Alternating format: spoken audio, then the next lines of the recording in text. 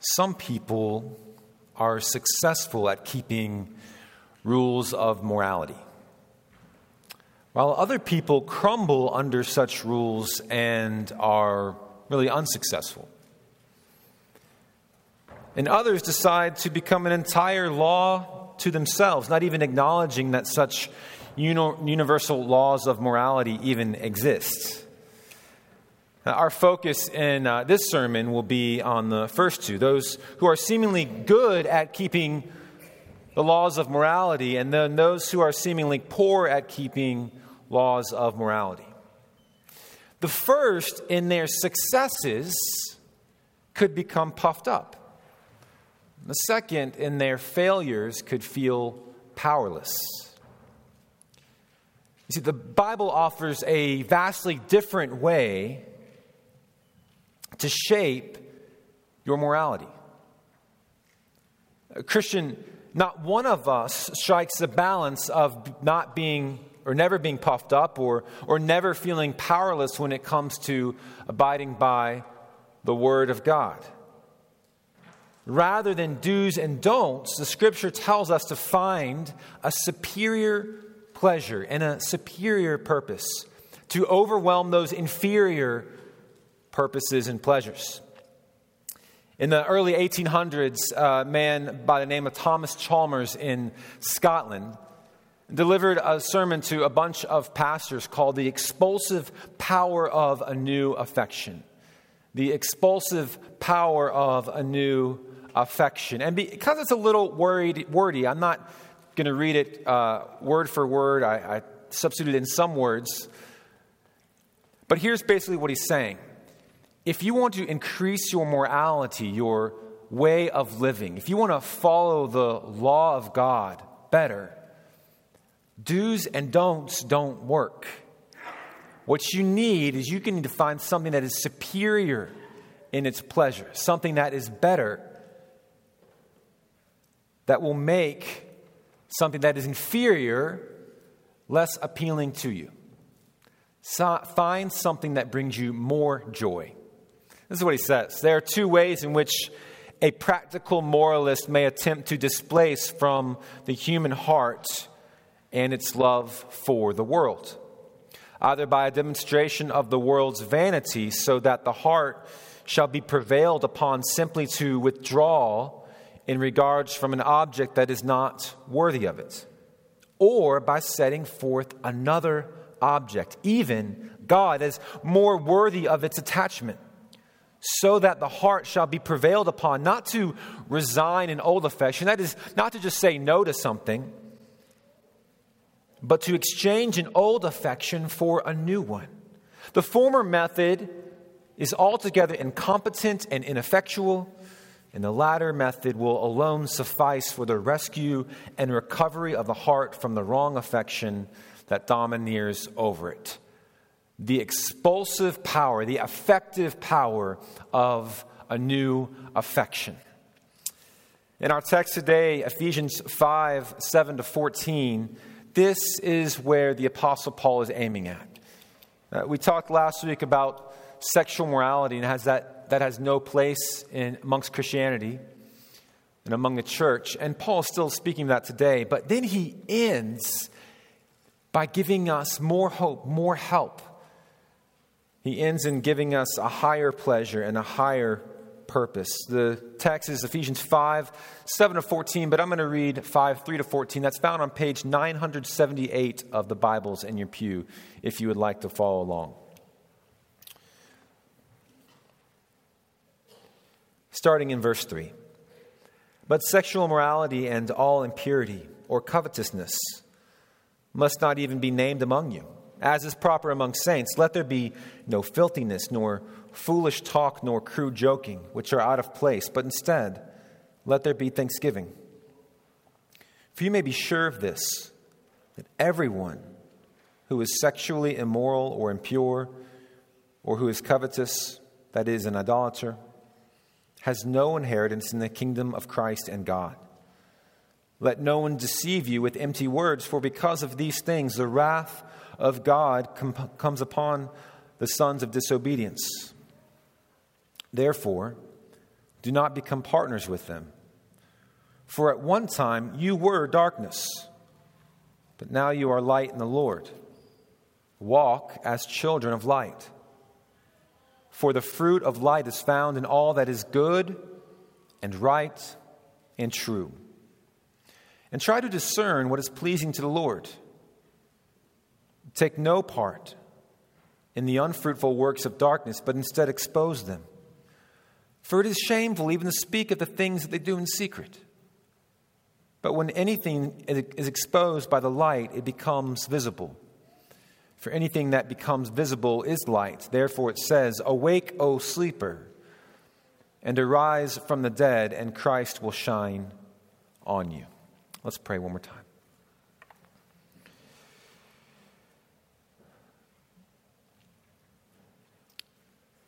Lord, as we've been singing this morning about your power, we pray that in the power of the Holy Spirit, you would increase our faith and our trust.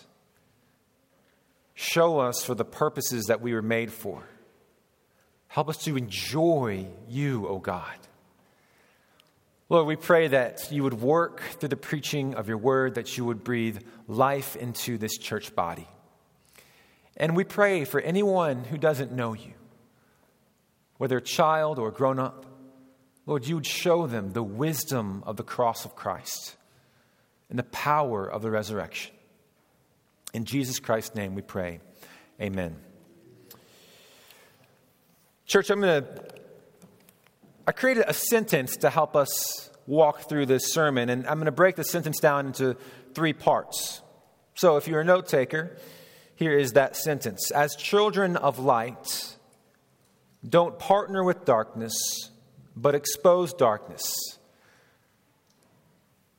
And have confident joy in the transforming power of light. I'll read it again. As children of light, don't partner with darkness, but expose darkness. And have confident joy in the transforming power of light. Let's look at that first part. As children of light, don't partner with darkness.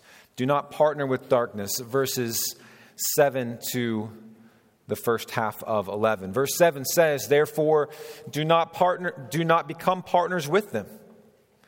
He's referring to people who are sons of disobedience, as is written back in verse 6. Against these sons of disobedience, the wrath of God is coming. This same language has already been expressed in chapter 2. Back in chapter 2, verses 2 and 3, a pretty well-known passage of Scripture if you're unfamiliar with Christianity, if you're new to Christianity. And Paul says that as sons of disobedience, we once walked, following the course of this world, following the prince of the power of the air, the spirit that is now at work in the sons of disobedience, among whom we all once lived in the passions of our flesh, carrying out the desires of the body and the mind, and were by nature children of wrath like the rest of mankind. You see, in the apostles' mind, sons of disobedience are also children of wrath and have wrath coming to them. And he's reminding Christians, a Christian church, the church at Ephesus, and then Christian churches of all time, that you too were once sons of disobedience, that you too were once children of wrath. And now he says, because you've been transferred into the kingdom of his beloved Son, that you are now children of light. Your father is no longer Satan, the prince of the power of the air, the father of lies, the father of evil, the father of lust, the father of coveting, but God the Father. God the Father of truth, of righteousness, and the God of all goodness. This is your new Father. And because you have a new dad, you have a new way of walking. You have a new way of living. And just as you were born again into a new family, you now bear new fruit. Not unfruitful acts of darkness, but the fruit of light. You have a new character, and therefore you have no reason, it makes no logical sense to partner with acts of darkness. Now, partnering with them is not an exhortation to avoid all interaction with unbelievers. And what he's saying here is we should avoid joining with them in the sins of sexual immorality, or as we talked about last week, the word can be fornication or even lust. You see, sexual immorality is any lustful desire for someone that is not your own spouse. That's the way Jesus defines it. So sexual immorality is any lustful desire for someone that is not your spouse. It can be a thought in the heart. It can be an adulterous relationship, or it can be about someone you've never met but are staring at on the TV or the computer screen. That is sexual morality, and Scripture says do not partner with them. And the reason given is because God's wrath is against those acts of darkness. So as children of light, it makes no sense. It's illogical, irrational to become partners, to join with others in those acts of darkness. Friends, sometimes we think of God's wrath as something scary or maybe unbecoming of a loving God. But his wrath overflows from his love. His wrath is concrete opposition to evil. And because he is loving and because he is the good God of all time and eternity, his wrath toward evil is eternally and vehemently opposed. And God's kingdom, which is the church of Christ, should also oppose them and not partner with them. So he's not saying to shun people who are characterized by this lifestyle. He's not saying to isolate ourselves from unbelievers who practice such things. But he's saying don't join in with them. We are not to team up with them in crude joking, in fornication, in impurity. You see, ours is a different anthem. Ours is the anthem of light, of goodness, of truth, of righteousness. I wonder if some of you are a little uncomfortable with the way I'm saying this. We've been taught so well to understand the Martin Luther idea of really total depravity, or John Calvin. And I'm saying that's true. We all are liable and all are guilty of sin, and even more specifically sexual immorality, even down just a thought. But all is liable and holds us accountable under a holy God. But Paul here is making a difference. You see, he knows the human heart. That is, Paul, the Holy Spirit, through the Apostle Paul, knows the human heart. And he's saying that there are a category of people in the world that are characterized by giving themselves over to fornication. And then there's the church. The church, while still struggling with thoughts and actions, is not characterized by this. And so he says for the church, don't partner with them. And as we looked at last week, there's several ways that we can be partners with darkness in this kind of regard. One of those ways is humor.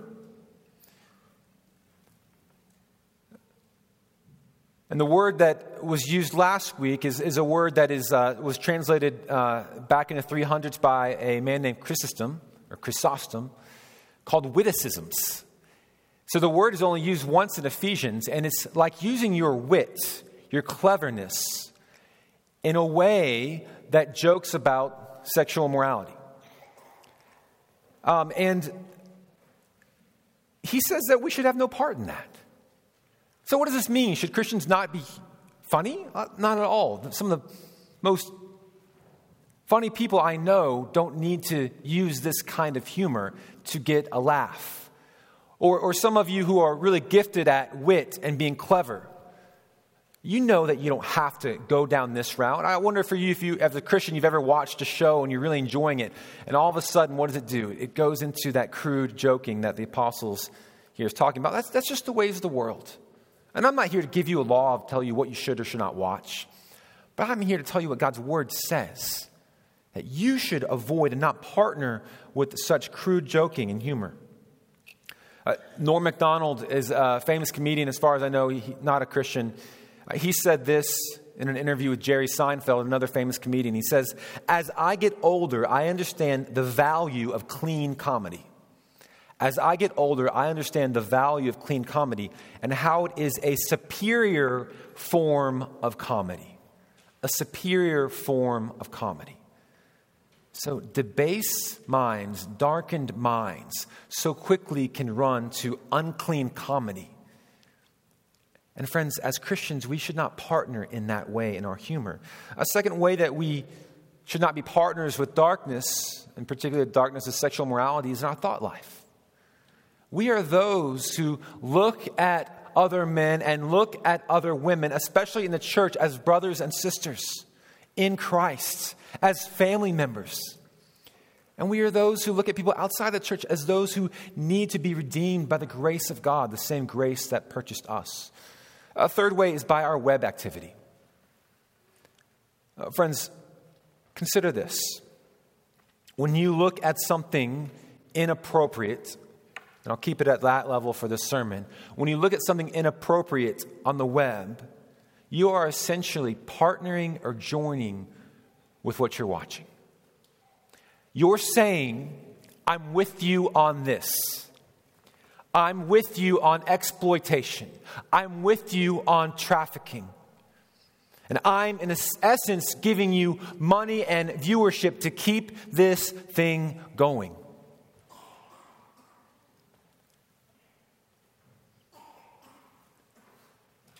Friends, that's, in essence, a partnership. You're teaming up with the trafficking industry. You see, the reality is, you'd be hard-pressed to find someone who makes a living for doing inappropriate things online that gladly signed up and wants to be there. News reports, stats show that most of the people online that are making a career of that have been allured, victimized, kidnapped even into that kind of profession. And church, if we could only see that that is an image bearer who is trapped and stuck in a world of darkness,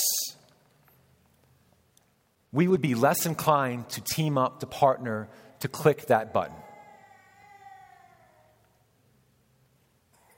You are objectifying that person online. You are saying to those works of darkness, you are saying to that pimp, that trafficker, yeah, I'll give money to this. I'll keep your business running. And the reality is, most of us are liable to doing that, me included. Not of recent.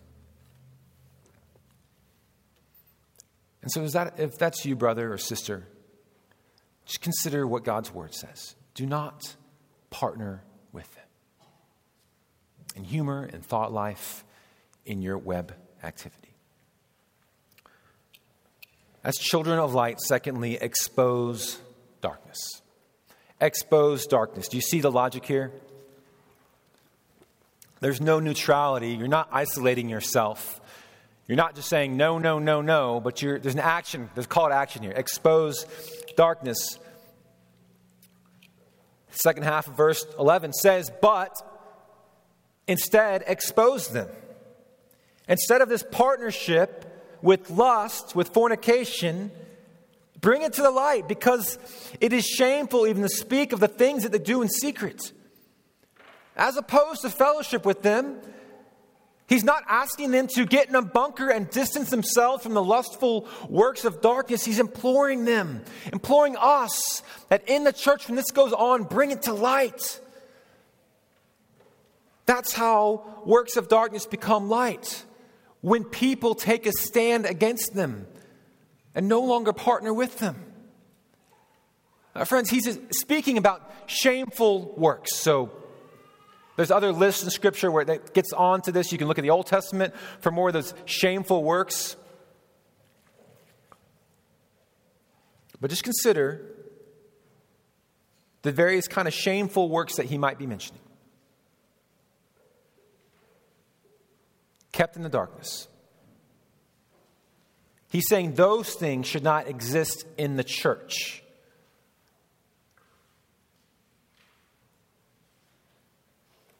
Now, a fuller place in Scriptures where the response of sexual immorality in the church is more detailed and more explained can be found in 1 Corinthians 5. I'm going to ask you guys to turn there with me.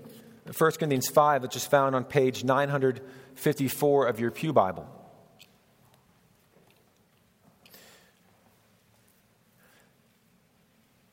I'm going to read verses 9 to 13, but what's going on here is there is a church, an established church, the church at Corinth, just like the church, Warner Baptist Church.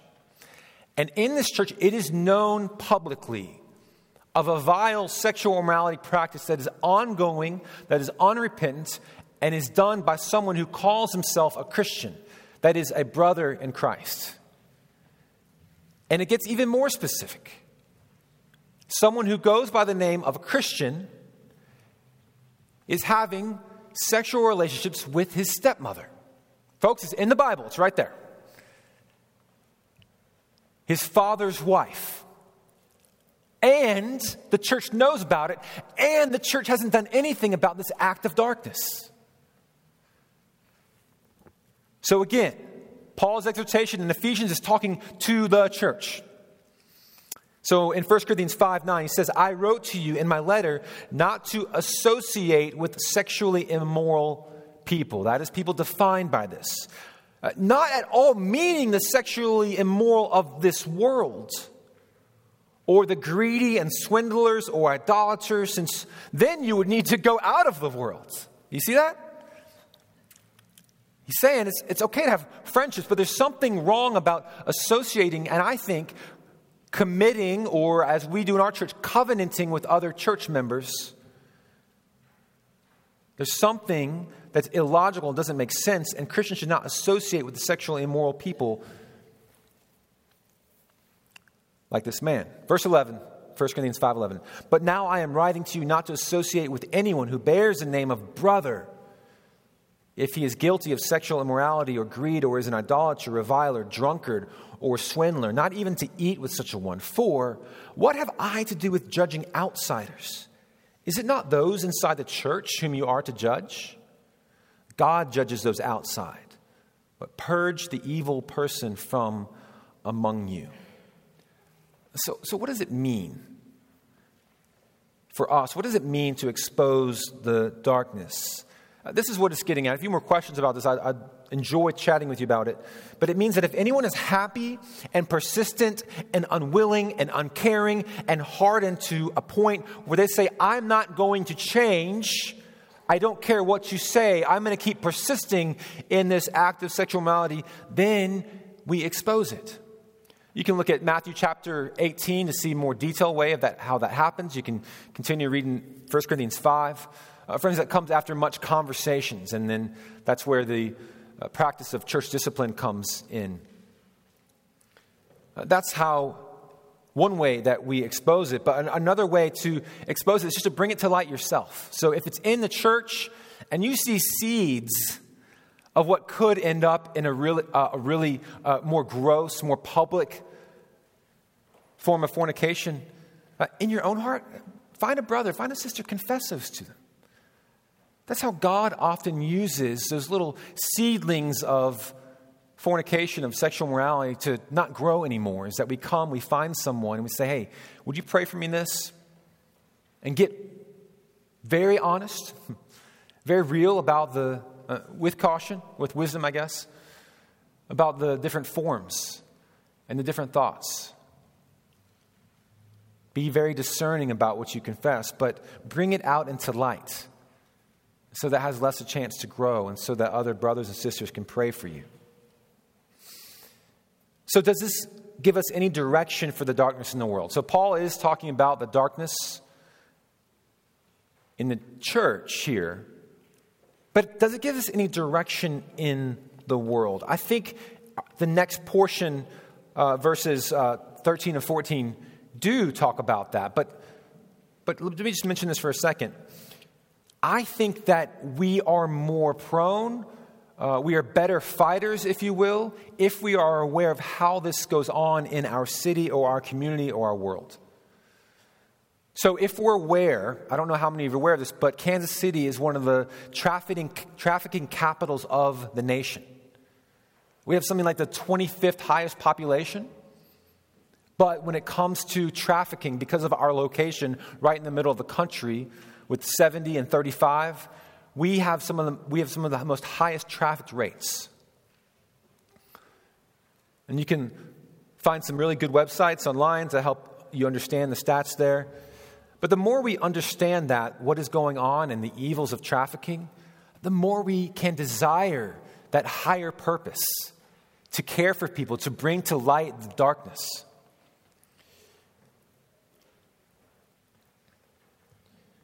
2 Corinthians 4:6 says, "Let light shine out of darkness, as shown in our hearts, to give the light of the knowledge of the glory of God in the face of Jesus Christ." So we do expose acts in our church, and we aren't surprised by the acts of the world, but I don't think that means we just hunker down. There are other places in Scripture we can go to talk about this, but let me move to our last point. We'll mention some more of what it looks like to expose these acts of darkness in the world. Lastly, as children of light, have confidence that light transforms darkness. As children of light, have confidence that light transforms darkness. Verse 13 of chapter 5. "But when anything is exposed by the light, it becomes visible. For anything that becomes visible is light. Therefore it says, 'Awake, O sleeper, and arise from the dead, and Christ will shine on you.'" So just think for a second. How does darkness become light? The light shines and the darkness disappears. So imagine being in this room all by yourself at 11 p.m. Done it a few times. It's a little eerie. A lot of creaks from this, especially with the old boiler. Make lots of crazy noises. Imagine all the lights are off, the curtains are pulled. What are they? Closed? There's the word. The curtains are closed, and it's 11 p.m. It's total darkness. And if the lights are flipped on, then the light has exposed darkness, and the room becomes visible by light. It's a very simple illustration because the very simple illustration is given here in Scripture. Darkness becomes light when light shines on it. This is the hope for sons of disobedience and for the children of light. For the sons of disobedience, that is for the unbeliever, here's the hope in the text. That the darkness of all hearts can be exposed by the message of Christ. You see, currently in the sons of disobedience, anyone who does not know Christ, the God of this world has blinded the minds of unbelievers to keep them from seeing the light of the gospel of the glory of Christ, who is the image of God. So if anyone doesn't know Christ, it's because they're blinded. They've got darkness. They don't have eyes to see. Their hearts are darkened and they can't see the beauty and the glory of Jesus Christ. And so in a very similar way that God spoke light into this world and created this world and spoke light into the darkness, Christ has shined in our hearts to give the light of the knowledge of the glory of God in the face of Jesus Christ. It's how people can become born again. So the hope is that God is a God who speaks light into darkness. And everyone who is a Christian here has lived in darkness and in the futility of their minds. We all were at one time vehemently opposed to the light of Christ. But one day, this is our story. If you're not a Christian here, we don't come with judgment or any superiority of thought or mind. The lights were just turned on, and we saw. One day, the light of Christ broke through the darkness, and we no longer saw Jesus as weak or incapable of helping us. And we no longer saw him and his message as foolish, but as the very wisdom of God.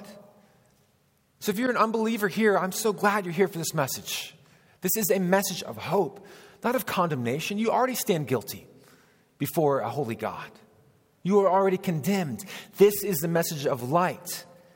Jesus was prophesied about in the prophets to bring light unto the nations. Though tempted in every way by sin, yes, even the sin of lust, it never allured him in the same way it does us.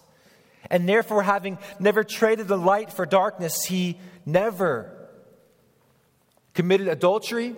He never was even in the presence of an adulteress, and he never objectified her. He never took advantage of his place of authority. And yet he dined with prostitutes. He dined with swindlers. Yet he never partnered with them. He was a perfect and complete sacrifice on the cross, and he tasted death, and then the power of God raised him from the dead, and now Jesus is on the throne, and his throne is called the throne of grace. If you are not a Christian, come to that throne of grace. You will find a merciful Christ who is ready to extend grace to you, as he did to all of us who are in Christ. It is not by our own efforts, it is not by our own morality that we call ourselves Christians. It is purely by the gracious act of the Lord Jesus Christ. And as Hebrews says, he sits on the throne of grace. And he is glorified when needy, helpless sinners come to him asking for grace. You see, Jesus says that I am the light of the world. Whoever follows me will not walk in darkness, but will have the light of life. Coming to him, we find the light of life. And it is good, it is glorious, it is right, and it is true.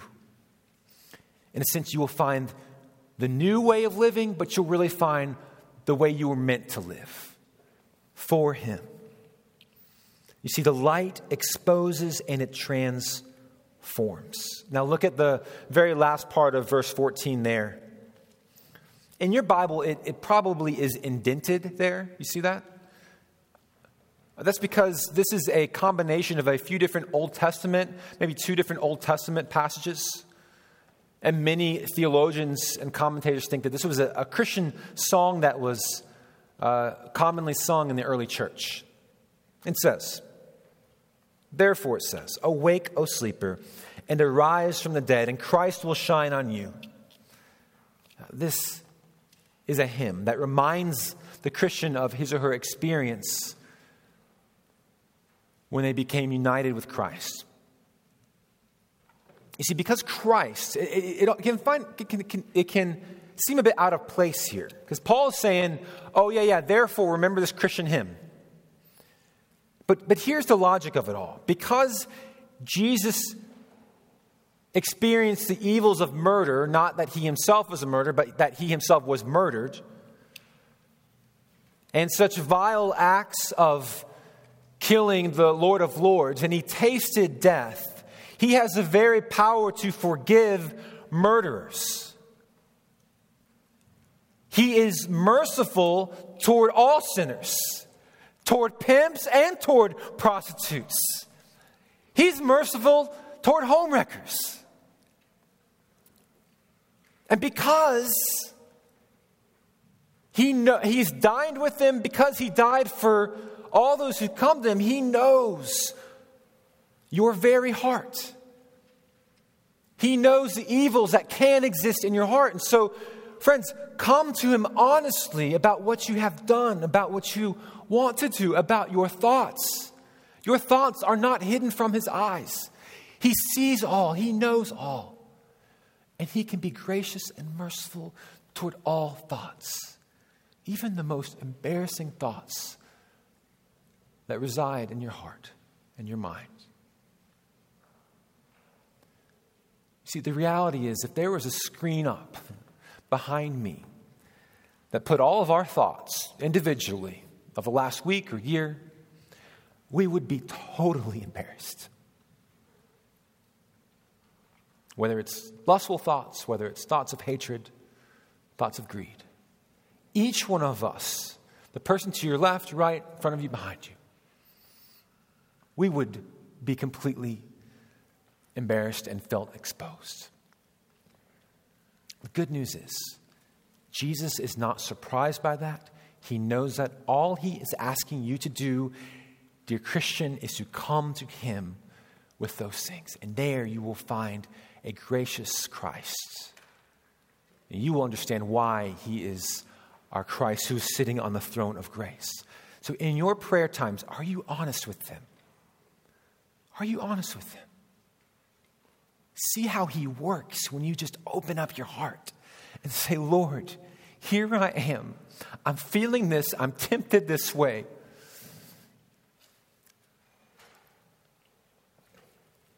And then at the same time, you will find a community of believers in this church who will love to wrap their arms around you and who will also need people to wrap their arms around them when they are feeling tempted and needy and feeling allured by the ways of darkness. We are all people who are tempted with the ways of darkness, and we are all people who know that light shines in darkness and that Christ has that kind of power. You see, the forces of darkness thrive the longer that light is withheld. The forces of darkness thrive and grow and desires increase the longer that the light is withheld. The light comes from Christ and the light comes from other brothers and sisters speaking that message of light into your heart. So as Paul says, therefore it says, awake, O sleeper, arise from the dead and Christ will shine on you. This combined reference from Isaiah chapter 60, Isaiah chapter 9, Isaiah chapter 26, which Andrea read earlier. Friend, if you're not maybe struggling or tempted in the more narrow way that I think the apostle's getting at here and that the sermon is about, you still have a role to play in this. You see, you are in a covenant community. You have a body of believers. As Matt prayed about earlier, we are united as one. And so you can't just know that, 50, 80% of the other Christians in this church are struggling this way, but I'm not, and therefore this doesn't apply to me. No. You see that as a merciful time of your life where you're not particularly struggling in the ways that the apostle is addressing here. And you use that to mentor others, to give them hope that it's possible, not to be in this battle and be slug it out so constantly, so steadfastly. But there's hope on the other side. And you pray for them. You open up your membership directory and you pray for your brothers and sisters. But also, if you look back in the previous part of chapter 5, we know that the desire, that sexual morality, fornication really flows out of coveting. And we all can relate to coveting, can't we? Wanting something that God hasn't given us. As I close here, I opened up the sermon by saying that if you want to increase in your sexual ethic or your morality, if you want more pure thoughts and actions, the answer to that isn't just to say no to that which is good, but is to replace that which is better. So as I close here, the two application points is to find a higher pleasure and to find a higher purpose. To find a higher pleasure and to find a higher purpose. And I think this is rooted in the text. So if you look at the text here of Ephesians 5 in the song, awake, O sleeper, and arise from the dead, and Christ will shine on you. What is that referring to? If you look back to Isaiah chapter 60 or Isaiah chapter 26, this is a prophecy of the resurrection of the King, of the Christ, the anointed conqueror. Every time the resurrection is mentioned, the theme of joy is right behind it. And so think of Psalm 16, which the Apostle Peter preaches in Acts chapter 2. Psalm 16 says, in your presence there is fullness of joy, in your right hand there are pleasures forevermore. You will not let your Holy One undergo decay. That is, your anointed one, the promised one, will not undergo decay and forever be in the grave. But you've shown him the path of light. And in that path of life, there is fullness of joy. So friend, find a higher pleasure. Trust that Jesus is the higher pleasure. John 10:10, the thief comes only to kill and to steal and destroy, but I have come to what? That you may have life and have it what? Abundantly. Have it to the fullest. You see, this ethic, this morality that God is calling to is not without much joy and pleasure. Better than the acts of darkness. So secondly, find a higher purpose. Know that you're in a cosmic battle. See, we are in some sense made for warfare. And we are in this cosmic battle. We don't wrestle against flesh and blood, but against the rulers, against the authorities, against the cosmic powers over the present darkness, against the spiritual forces of evil in the heavenly places. Doesn't that excite you? That there's something going on that I can't see, and God is calling me to get involved in it. Friend, use that inner warrior desire to fight this battle, to be a voice for those trafficked victims, to speak out against evils in our society. And so know, brother or sister, when that temptation is coming hard on you, know that that's just not coming out of nowhere. That's a fiery dart from the evil one. And then God has equipped you in every way to overcome that. Pray, say no, get up, get out of the state you're in, call a friend. That friend doesn't answer, call another friend, send out a mass text. This is how you fight this fight. You're in a cosmic battle. Remember, in your higher purpose, you have a holy calling. You are a chosen race, you are a royal priesthood, a holy nation, a people for his own possession, that you may proclaim the excellencies of him who called you out of darkness into his marvelous light. So many people stop short of that so that. I'm a chosen race, I'm a royal priesthood, I'm a holy nation, a people for his own possession. But then God gives you a purpose there, so that you might proclaim the excellencies of him who called you out of darkness into his marvelous light. So many Christians are bored with the Great Commission. So many Christians don't think about their neighbors and their need for the gospel. And I think there's a correlation to the Christian who is just kind of slugging it out day after day, seeing very little victory, and their involvement of proclaiming the gospel of the Lord Jesus Christ. You see, when you are active in the Great Commission, and I mean when you talk about it with other people, when you go to UMKC and proclaim the gospel, when you have friends over for dinner, or even as Matt prayed, when you pray for other works in unreached areas like Turkey, that gets you off of yourself and that reminds you that there's a purpose by which God has called you out of darkness into his marvelous light. So know your higher purpose. Know that the light of Christ is meant to shine through you. You are light of the world. A city on a hill cannot be hidden. People don't light a lamp and put it under a basket on a stand, and it gives light to all in the house. In the same way, Jesus says, let your light shine before others so that they may see your good works and give glory to your Father who is in heaven. Christian, know the purpose to which God has called you. You, as a former person living in darkness, have now been changed so that you might proclaim the excellencies of him who called you out of darkness into his marvelous light, so that others might be no longer in darkness but may walk in light. So in conclusion, brothers and sisters, I plead with you, find the higher pleasure of knowing Christ, of communing with him, of walking with him. He will satisfy you beyond anything this world can offer. And know that you were created for a higher purpose. On a very practical level, I encourage you all to get a group of brothers or sisters, 2 to 3, have solid friendship that you meet with regularly. Think about all the other commitments that you're making throughout the week. sports commitments, to watch them or to play with them, or maybe to take your kids to practice. You have work commitments. You have entertainment commitments. Of all these things, prioritize brotherhood and sisterhood. What can be more important than finding a group of brothers and sisters to help you, remind you of your higher purpose and the higher pleasure of knowing Christ? A place where you can honestly confess sins. A place where you can feel safe and not judged.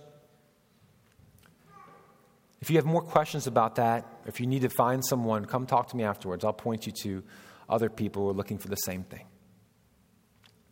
Before I close in prayer, spend a few moments in silent reflection.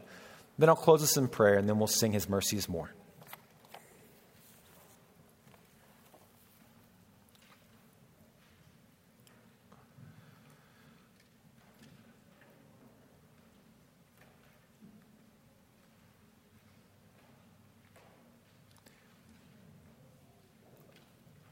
Lord Jesus, we praise you that you did not remain in the grave,